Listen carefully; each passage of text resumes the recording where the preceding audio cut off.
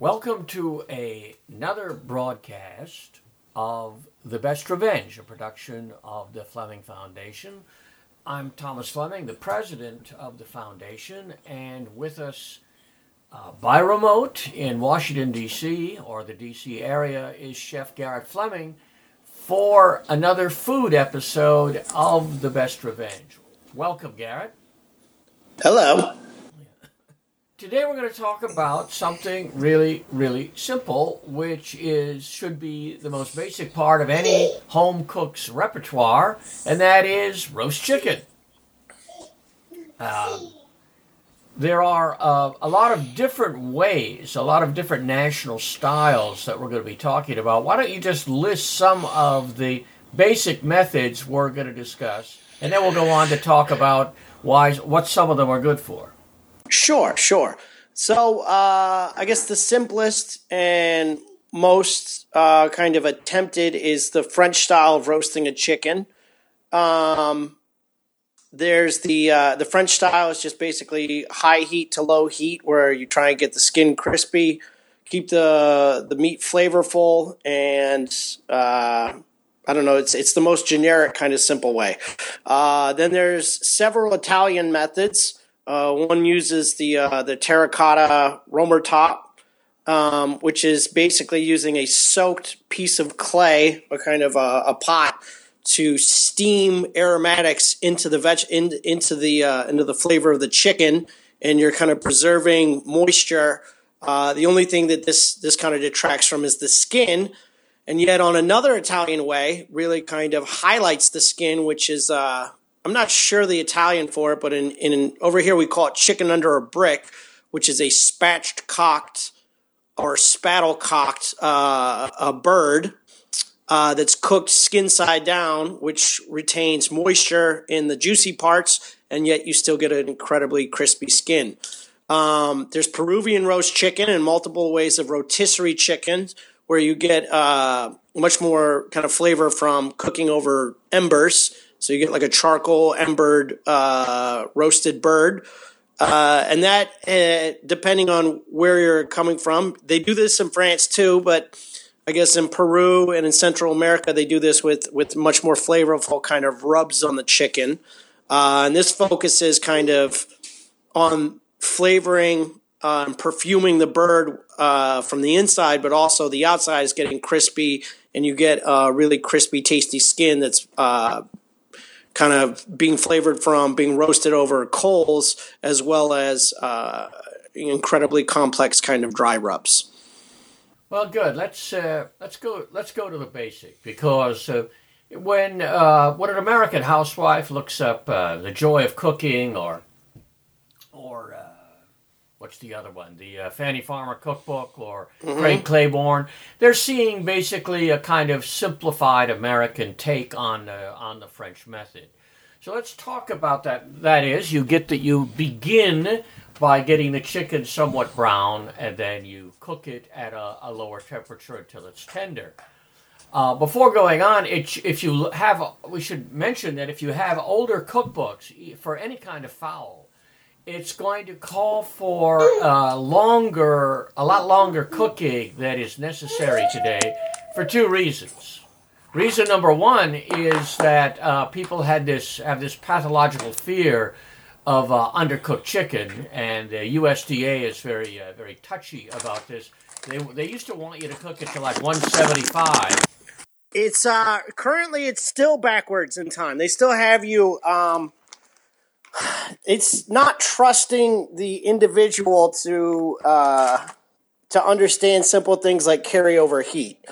So they still have, in doing a little research before talking, even the guy that's considered one of the most famous chefs in the United States, and what he's known for is just perfection on very simple things. So his roast chicken is often mentioned as as the best to kind of go after, is Thomas Keller. Yeah. And in reading his, even in some of the recipes that are based on his, they have you cook the chicken, an entire chicken to 165 degrees. Yeah. Now, this is ridiculous. I know for a fact that there's no way Thomas Keller is cooking his chickens to 165 degrees. That's going to be what, 175 to 170? Yeah, on a 4-pound chicken, you're going to get at least 8 to 10 degrees, carryover. Yeah.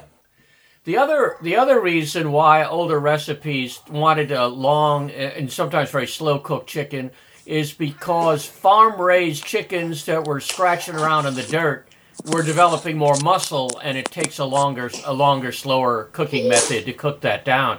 This isn't true today, and so it's really a false concern. The same thing is even truer of turkey. Turkey times in a cookbook, even from the 70s and 80s, turkey times, it seems to me, are wildly exaggerated. So you really need a meat thermometer, and you need to take it out depending on the poundage of the bird, whether chicken or turkey.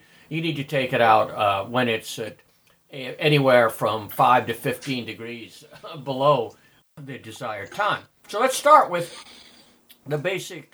What's an ideal size for a roast chicken? I like a 3 to 4 pound chicken. I think anything bigger than that is going to one. You got to question if it's coming from a real farm. Then anybody that's raising a chicken past that, they're going to get tougher. They're going to get less. There's going to be more musculature on them because they're running around. It's just going to be a different. It's not a money spot. It's just like lobsters over 1.5 pounds are not ideal to eat. There's a certain, even though people like the look of the massive turkey or the massive chicken, the truth is that the flesh is much less sweet.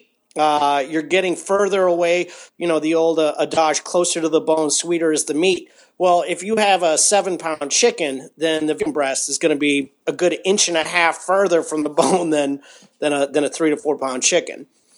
Yeah. So outside of musculature, additional musculature, etc., it's just not. I think 3 to 4 is a money point. Whereas the little poussins, the pounders, which are very great to cook if you can find them, I feel that they do lack kind of a maturity of flavor that a 3-pound chicken might have. So they're fun, and if you want to stuff them full of rosemary and chili flakes, sure, it's a great time, and they taste great. And the flesh is, of course, very tender, but it's lacking some of the maturity that you get with a slightly larger chicken. Yeah, I would add from my limited experience compared with yours, and that is that I've cooked 2-pound chickens, but I find that I tend to cook them at a much higher heat and tend to brown them on top of the stove and get them nice and crispy that way. And I follow recipes for squab or pigeon more than chicken recipes and you can afford to do it because these young American chickens are so tender. So, but we're not going to be talking about that. We're talking now about classic method of roasting a chicken. So we get a 3 to 4 pound chicken. Let's suppose you live in the middle of nowhere and you can't buy a farm, the best farm raised or organic, hand fed, pampered chicken. Well, that should be where you could find the best chicken in the middle of nowhere. Yeah, well, you don't know much about the middle of nowhere. Yeah. But what are obviously a lot of the sort of mass-marketed supermarket generic brands are stuff to stay away from. Yeah, all the big names. I don't know if you get in trouble for bashing big names, but Purdue, Tyson's, they're all one. They're all. We have the worst farming practices, we have worse farming practices en masse than China does, and China's got some really dark farming practices. Wow. I don't think we feed our chickens melamine, for example. No, I mean, I think at their worst, China has more frightening atrocities than we do. But in general, ours as a generic practice, for what 90% of our farming is much more frightening than what China does. Yeah, we buy, our fallback position. If we go up to the little the store in our neighborhood, we go up and buy a brand of Amish chicken, and it always tastes considerably better than any of the known name brands. Here's a interesting maybe time to interject that there are a couple of words that are not legally binding by any means. So if you go to the grocery store, you see the words natural, free range, and they'll sneak around the word organic. So they said made from organics, as in plural. Yeah. But unless it specifically says organic chicken, and this by no means is I'm not 100% the notion of organic as a notion, but if you're going to a grocery store to buy a chicken, then clearly the organic option is going to be better than the non-organic. Everything else carries no weight whatsoever, up to and including Amish. So if you can actually, we have an Eastern market. There are Amish farmers that come all the time. And they, the reason why it's being used as a marketing tool now is that because Amish farmers have small farms and they raise a good amount of chickens and they don't overbreed them and they don't have these horrible farming practices. So even if they're not certified organic, this chicken could be just as good, if not better, than the organic chicken. It most likely is going to be better than the organic chicken you're buying from Costco or whatever. Because all of them are used as marketing tools now. Okay. So we got the best chicken we can buy. Yeah. And by the way, one of the problems is chicken is too cheap in the United States. If you go to a market in Italy or France, chicken costs like expensive meat because it's raised carefully. And they take chicken as seriously as they take veal, lamb, or beef. And that's one of the reasons their chicken is so much better. And it's still got the head on with the feathers and the eyes staring out at you. We have on our I posted on a website some years ago your mother beheading the chicken that we had brought home from the market in Pisa. So we got the chicken. Now, let's suppose we're not going to stuff it with a classic American, bread stuffing or something. How do we prepare the chicken for roasting in the Franco-American style, let's call it? Okay, so I say we go with just following, because we're doing the most simple first, is following Thomas Keller. And Keller has you. I mean, it's not. He didn't come up with this, but it's the absolute form of simplicity. You make sure your chicken is room temperature. This is very, very important. You make sure your chicken is bone dry, and you pat it off. You don't rinse it with anything. You just pat it dry with some paper towels, inside and out. Inside and out, and then with only salt and pepper, you season heavily the inside and the outside. Probably, I'd go 80% salt to 20% pepper. And so, this depends on what kind of salt you use, but season it as you would a normal. Whoever's doing this is going to be, clearly they've cooked food before. So, when I say a healthy amount, I mean enough to season the entire bird. Yeah. And then what? Then, this is something that I differ a little bit on Keller from, is he trusts his bird. And I feel that you can get away by, folding the wings behind the back and bringing the legs together. And even if you just use a rosemary stem, you can, it's a truss of a way, but he does it the old school butchery way, where you get, a couple feet of butcher's twine and then you wrap it up in a figure eight and you make it, a tight little bundle. It's important for consistency in cooking so you don't have appendages that are seeing high heat. If you have one solid mass and the arms are really close to each other, my only issue with that is then the only brown you get is on the exposed leg and the exposed wing.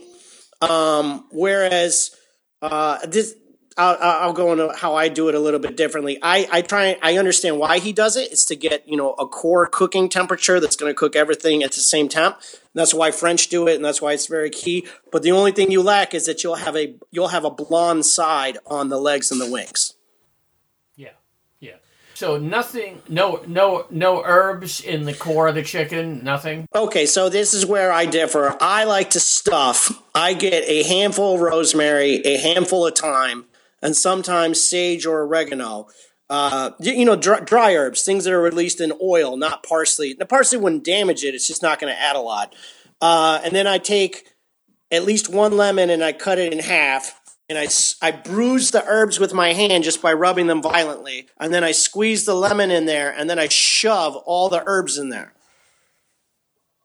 And then if I'm doing that, I use my rosemary stem because it's stiff enough to pierce the chicken skin, and I'll close the cavity with that. Mm-hmm. Mm-hmm. Then, once your chicken, room temperature, seasoned, shoved with herbs and seasoned up, and I'll put it on a roasting rack. You can do a number of things to get outside the roasting rack. You can cook your contorni or your vegetables, add some split fennel, quarter a fennel bulb, quarter an onion, and have those at the bottom of the pan, and then rest your chicken on top of that. So the whole point is to keep it from sticking. You don't want to lose the skin on the bottom. And if it sees direct heat, because you're going to cook it very hot, you'll actually cook it unevenly it'll see a lot more heat on the bottom than it will everywhere else. So you want to keep the chicken off the bottom. Let me add here. I don't like roasting pans, because the roasting pans I could afford usually are made out of pretty lightweight metal. So I use instead of a roasting pan, I almost always use a heavy cast iron fry pan. Large deep fry pan or shallow fry pan. We have a heavy cast iron roasting pan big enough to hold a turkey. But I much prefer cast iron because it holds the heat much more evenly and doesn't tend to scorch. When I've used a cast iron, I just like to get the pan hot before I actually put anything in it. Because otherwise, I heat it on top of the stove. Yeah, if you do that, then it works even better. Otherwise, I use a 9-inch saute pan for a 3-pound chicken, and that holds it perfectly. I also have a ridged pan, which is used to put grill marks on a steak. Yeah, I've seen it. And I use the ridge pan and then put the vegetables underneath it, but the ridges themselves almost lift it enough, but not quite. But it's better. It has the ridges help. Yeah. So how do we brown it? Okay, so this is where a lot of people have different opinions. Where most people agree is you start out with high heat. So about 450 degrees, you want to get your oven that hot. If you have access to a pizza oven or something like that, that's even better flavor. That's, if you can get an 800 degree oven, sure. The only thing that you have to watch on that is the skin will blister. And it will balloon from whatever moisture is left inside the bird. You'll balloon the skin up. So you have to be careful when you do that. One, make sure your bird's absolutely room temperature, and then you have to find a cold area, or at least a colder area of the oven to cool down. But in a traditional oven, 450 should be fine. All right, we cook for what, 15 minutes? No, well, okay. So I like until it looks perfect. Yeah. And so Thomas Keller goes almost 50 minutes. And then he just pulls it out and let it rest. I think that will actually overcook some of the appendages, even though he's got his truss, so that works like that.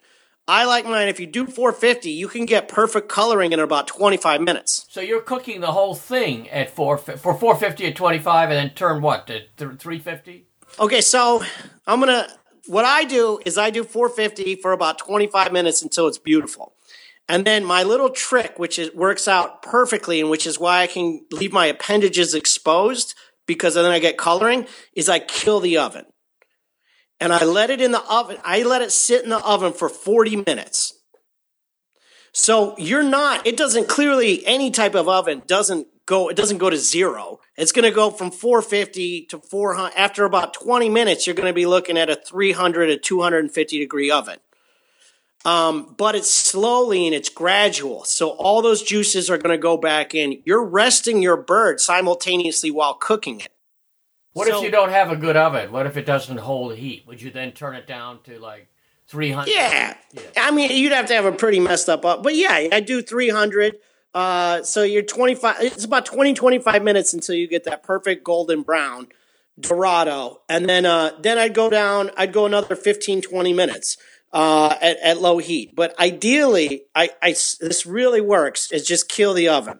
If you kill the oven and wait 40 minutes, then pull it out, rest the bird for 10 more minutes, 10, 15 more minutes. It's perfectly juicy, crispy chicken.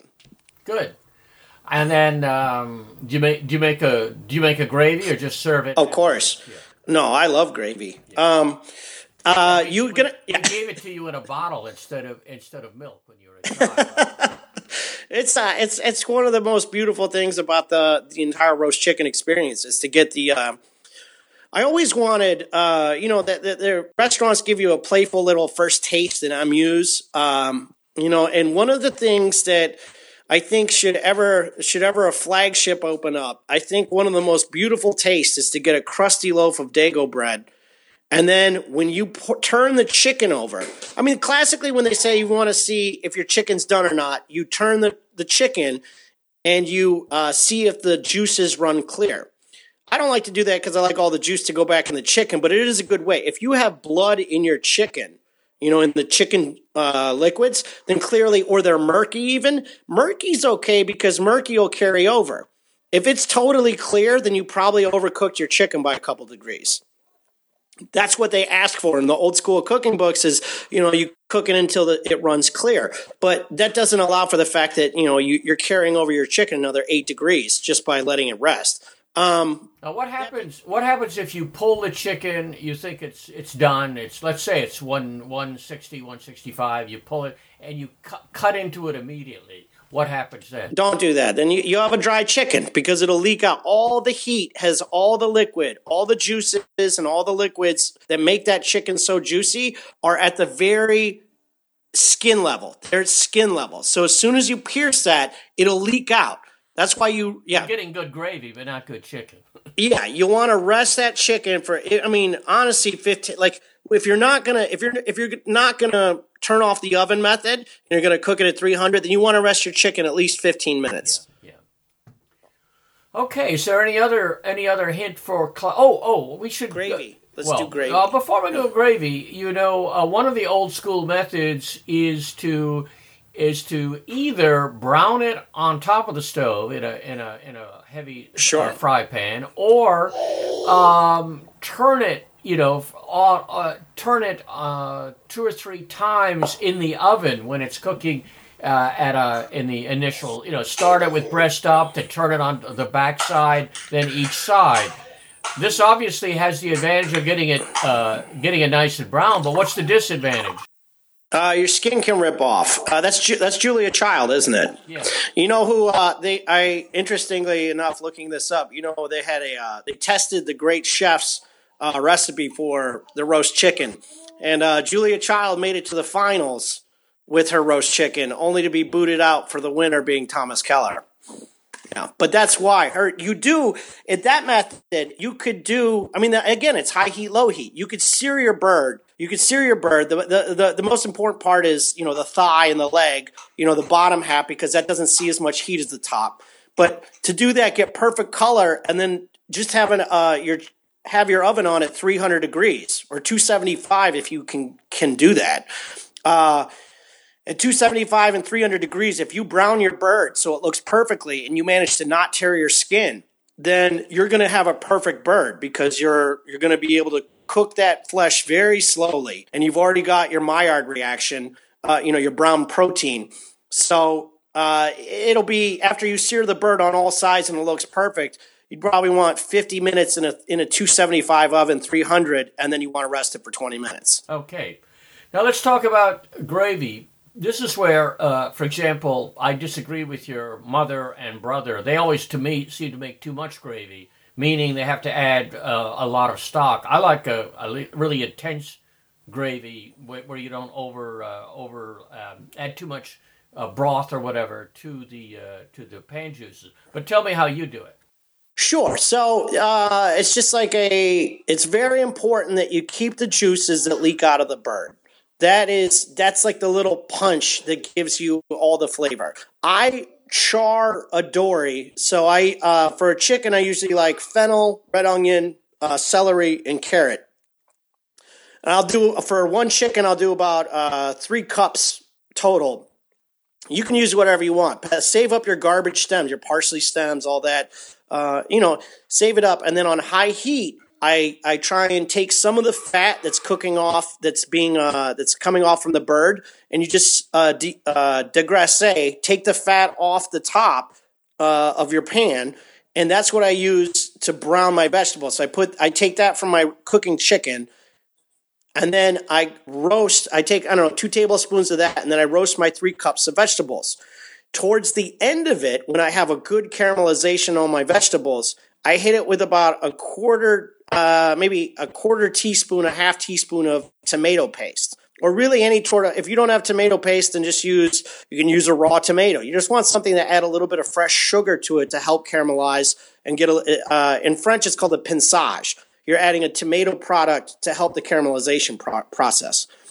To that, I then add, so once I have that, I'm assuming I already have a good broth in store, or I don't really like store-bought broths because they just make money. It's mostly water. I can't believe how much money they charge for that.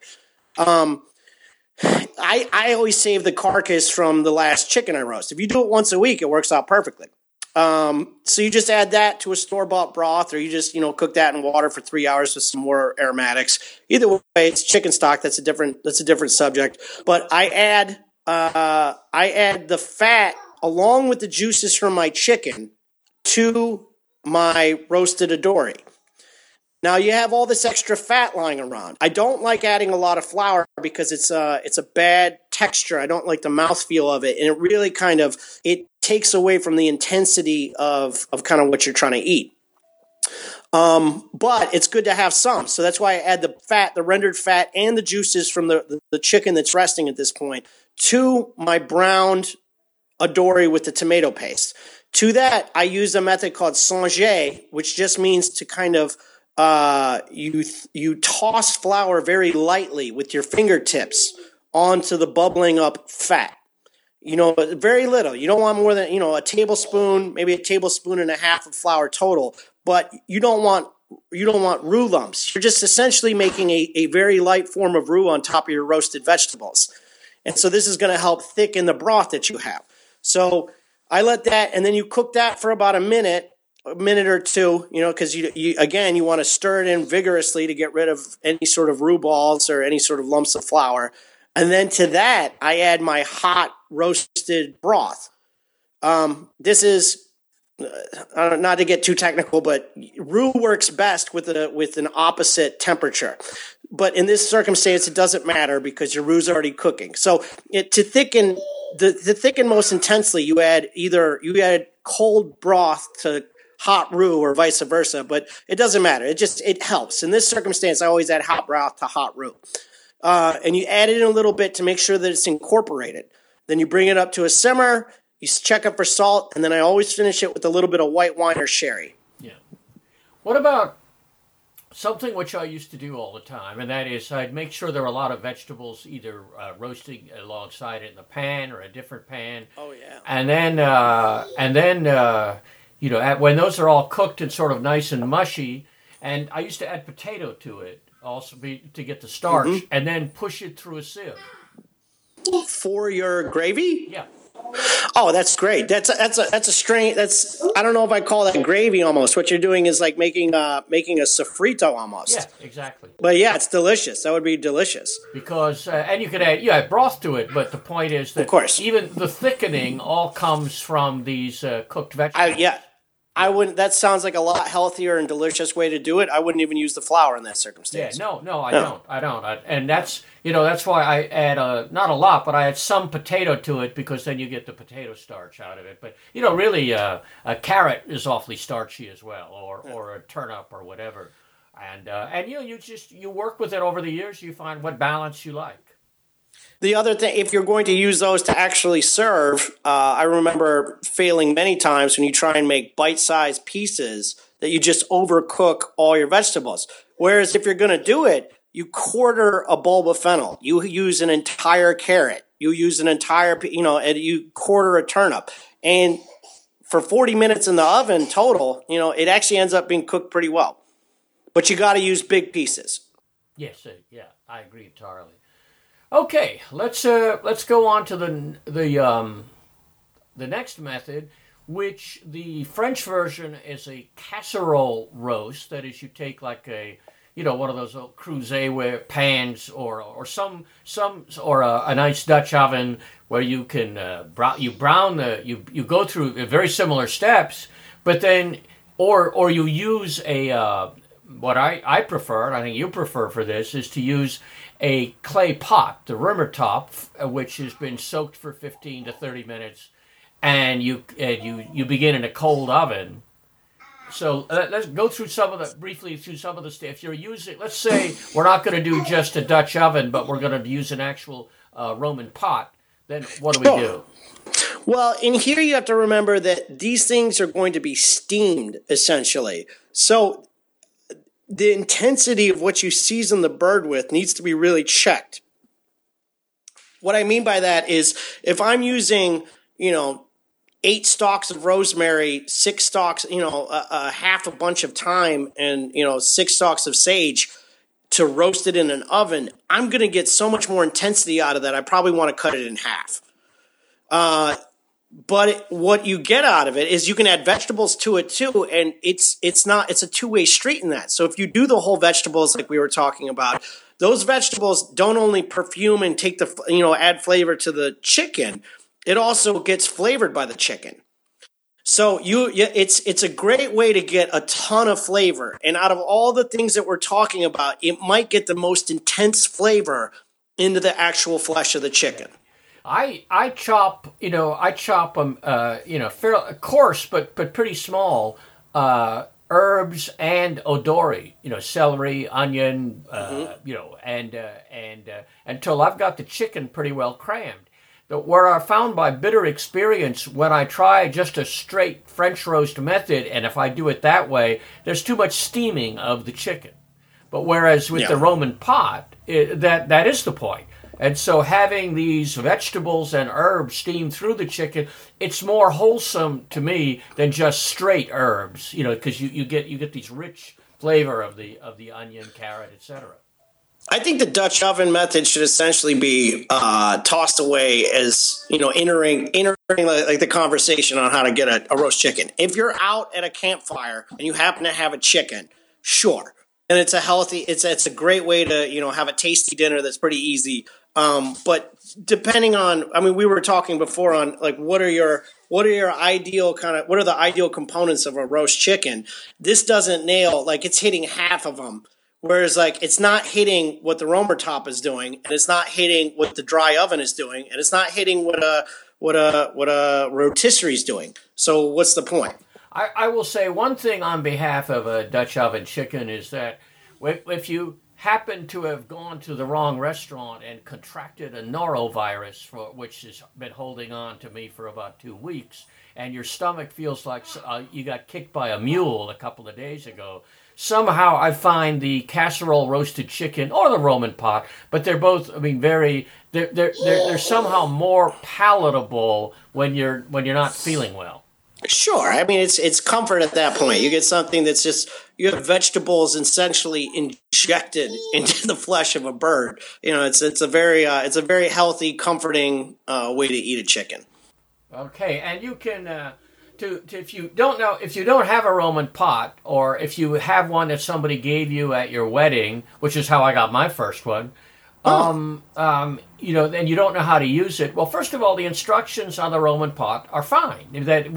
Or you can get them off the Rimmer Top website. But essentially, you got to soak the pot and you put it into a cold oven and then turn the heat on. Because if you put it into a 350, 400 degree oven, it's going to crack. And oh, by the way, don't take the lid off as your sister Eleanor once did with a huge turkey-sized Roman pot. This is within the last year, and pour some nice cold white wine on it.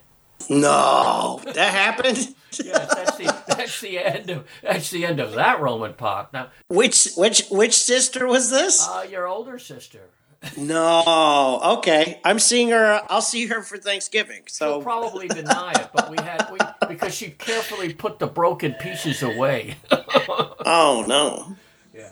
Well, I may be doing her an injustice, but this is at least what your mother thinks happened. But anyway, if I had a friend who was a bachelor and couldn't cook, and he said, "Well, what's one thing I have to have?" I'd say go out and get a saute pan and a Roman pot, because you can't fail. You're not going to get nice crispy chicken. You're not going to. No. You're going to get, but you can.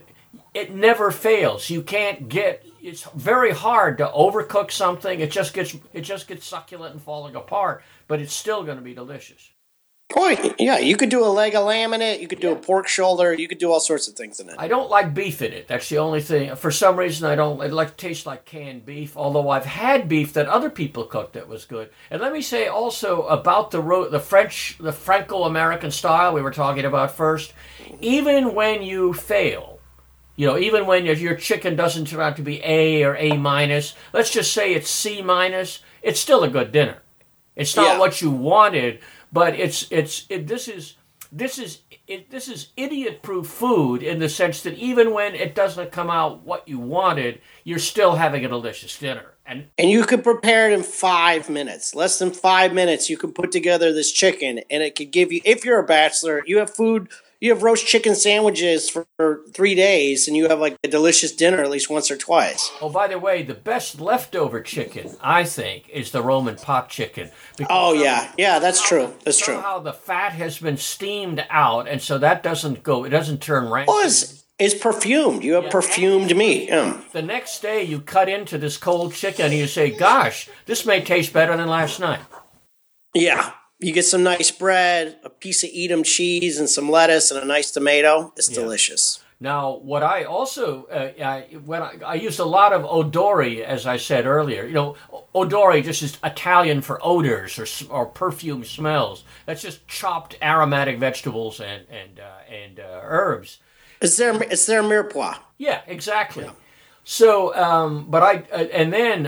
with a Roman pot, I add minimum liquid, but I always use the pushing the cooked vegetables through a sieve, or you could use obviously a food product. There are different ways of getting it.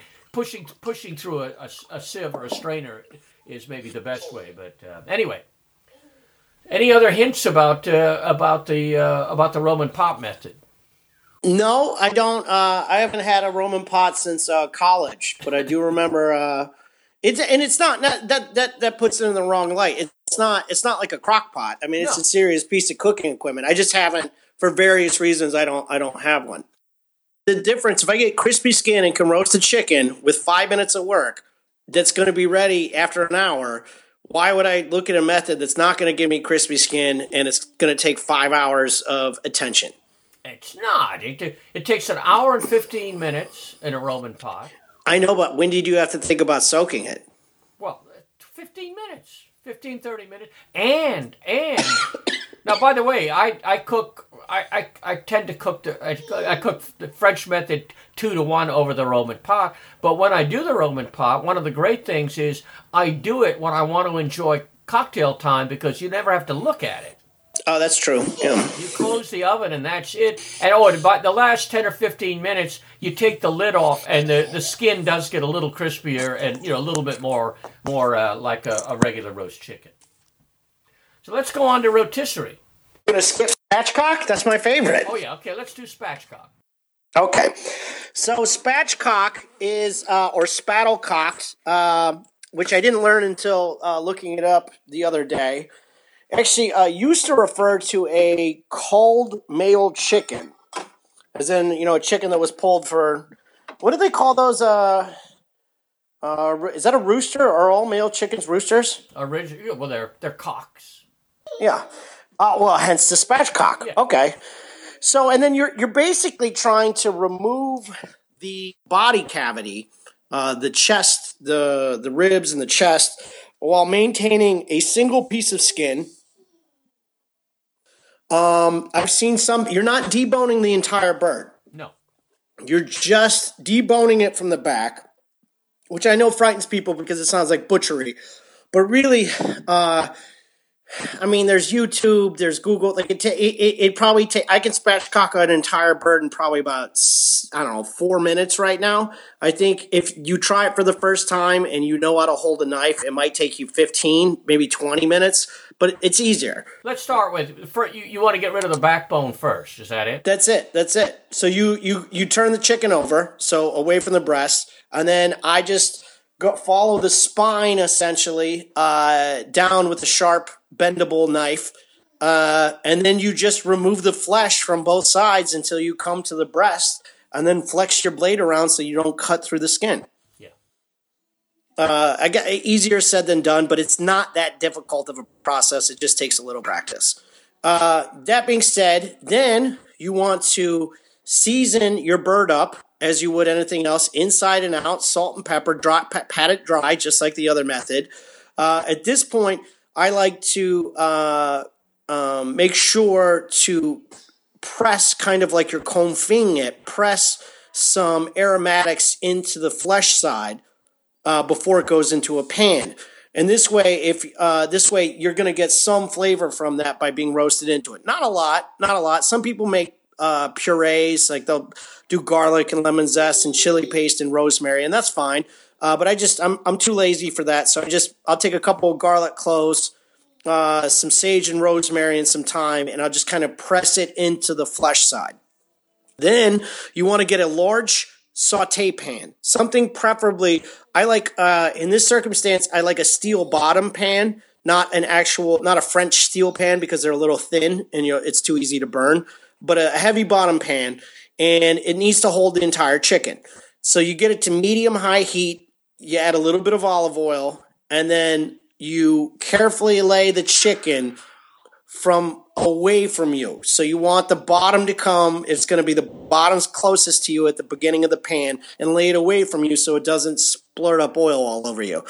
And it should be hot enough, because you've put it into a hot pan with hot oil, that the chicken's not going to stick at this point. You should be able to freely move it around with your fingers or tongs or whatever you're doing.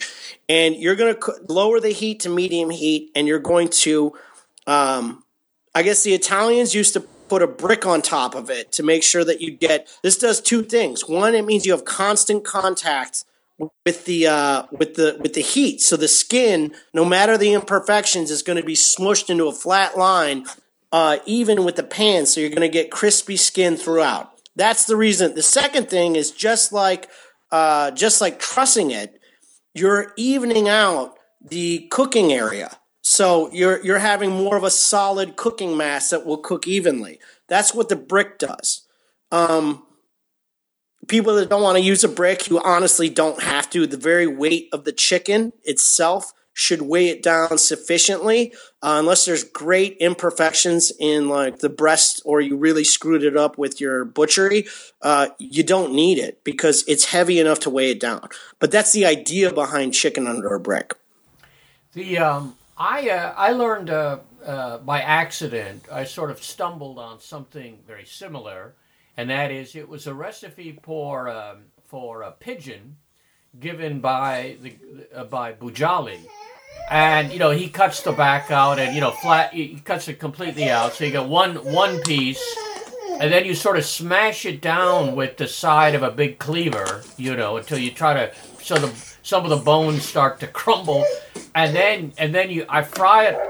The way I developed it, I cook it for about 25-30 minutes on each side. And then finish. And then if it's a big chicken, I finish it in the oven for another 15-20 minutes until it's done. And it's not classical perfection, but I've never had anybody who didn't rave about it. What I like about this method is two things. One, you can guarantee crispy skin because you're weighing down, you're forcing the chicken fat that's under the skin to render because you have a weight on top of it. Secondly, and even just as important, is that you're never cooking the flesh because the flesh is on top. By the time it goes into the oven, your oven's at 275 or 300 or whatever you want to do. So it's a very gentle cooking method. So if you rest the bird, you're doing it, and it takes half the time. So it takes half the time to cook because you've split it outside the carcass. You cook it 25 minutes in the oven, rest it for 10 minutes. It is the juiciest, most perfect chicken. And all of it is. all of it is because it's been cooked like that. Not just the breast, not just the thigh. It's all perfect. I find the meat, that is the texture of the chicken meat, is different. It seems to be both tender but also somewhat more resilient than a regular roast chicken, and it's a unique texture, and and again tastes very good the next day. It is different. It's different because you've separated it from its carcass, which is its downfall and its kind of blessing. Because you're never going to get the perfume that you get from either of the other methods that we talked about. No. Well, let's go on to our last method, which is a rotisserie. That's what, if you have a rotisserie, this is about the easiest thing you can do. Yeah. That's there's all sorts of rotisseries. There's the set it and forget it. There's the only issue I have with the electric rotisserie is you get the perfect rendering because you're using the weight of the chicken on itself to turn and drip the fat out, which is great, but you're not getting any flavor from your cooking source. And one of the greatest things about, what the original process was based around was cooking over not open flame, but open embers. Right. And that's the way the Greeks do it or at least that's the way they used to do it. Until you taste food that's been cooked over that, it's not. It's night and day. It flavors the meat. It's another component to kind of flavor the meat. Yeah, but most people are not going to have a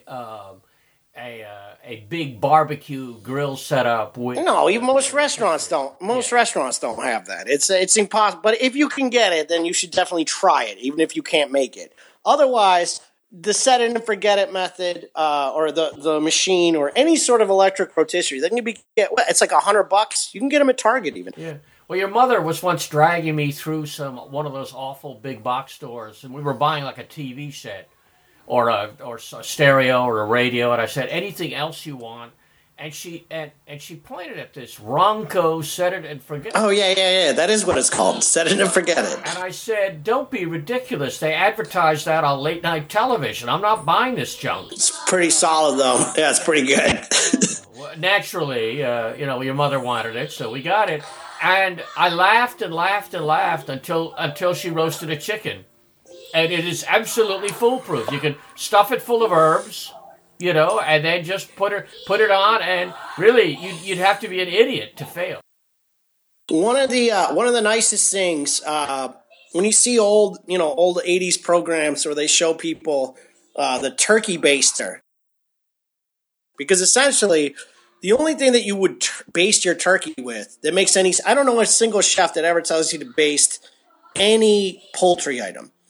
Particularly if you're basting it with the leftover juice, like you're basting it with both juices and fat. And juices are just going to ruin your crispy skin and make it soggy.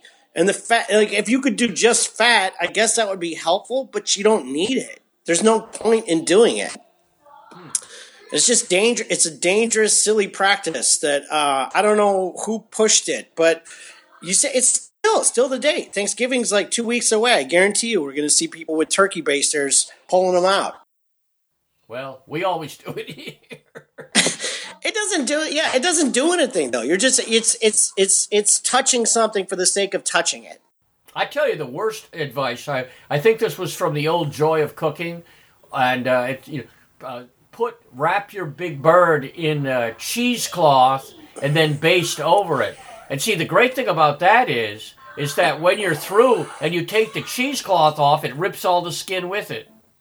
Why would you do that? Well, I know, it's crazy. It's crazy. We did it once, and I said, no, I don't think we'll do that again. How long did it take you to wrap the bird in cheesecloth? Not too long, but the point is that it ruined it. Every single time anybody does it, the skin comes with it. The other really bad thing is people will wrap it in foil, so you're getting steamed chicken, but you're not getting a Roman pot chicken. Yeah, and possibly Alzheimer's too. Well, we're running out of time. Anything else we want to say on this broadcast about making chicken? I don't know. I don't know if you want to do something on Thanksgiving eventually, because that's a whole... Let's do that. Sure. Let's do one on Thanksgiving in a week, and we'll talk about some different things. And maybe get your mother in on how she makes her pecan pie or her... oh, that'd be great. Her other thing. But before we go, I want to thank... this is a special episode because we have hired a sound effects man and a musician to give us a background, and it is grandson William providing all this entertainment in the back of our recording. Thank you, William. He's very happy. Yes. Okay. Well, with that, we'll sign off. This has been another podcast, Living Well is the Best Revenge. I'm Thomas Fleming, and we've been talking with Chef Garrett Fleming about how to make the perfect roast chicken. Thank you very much.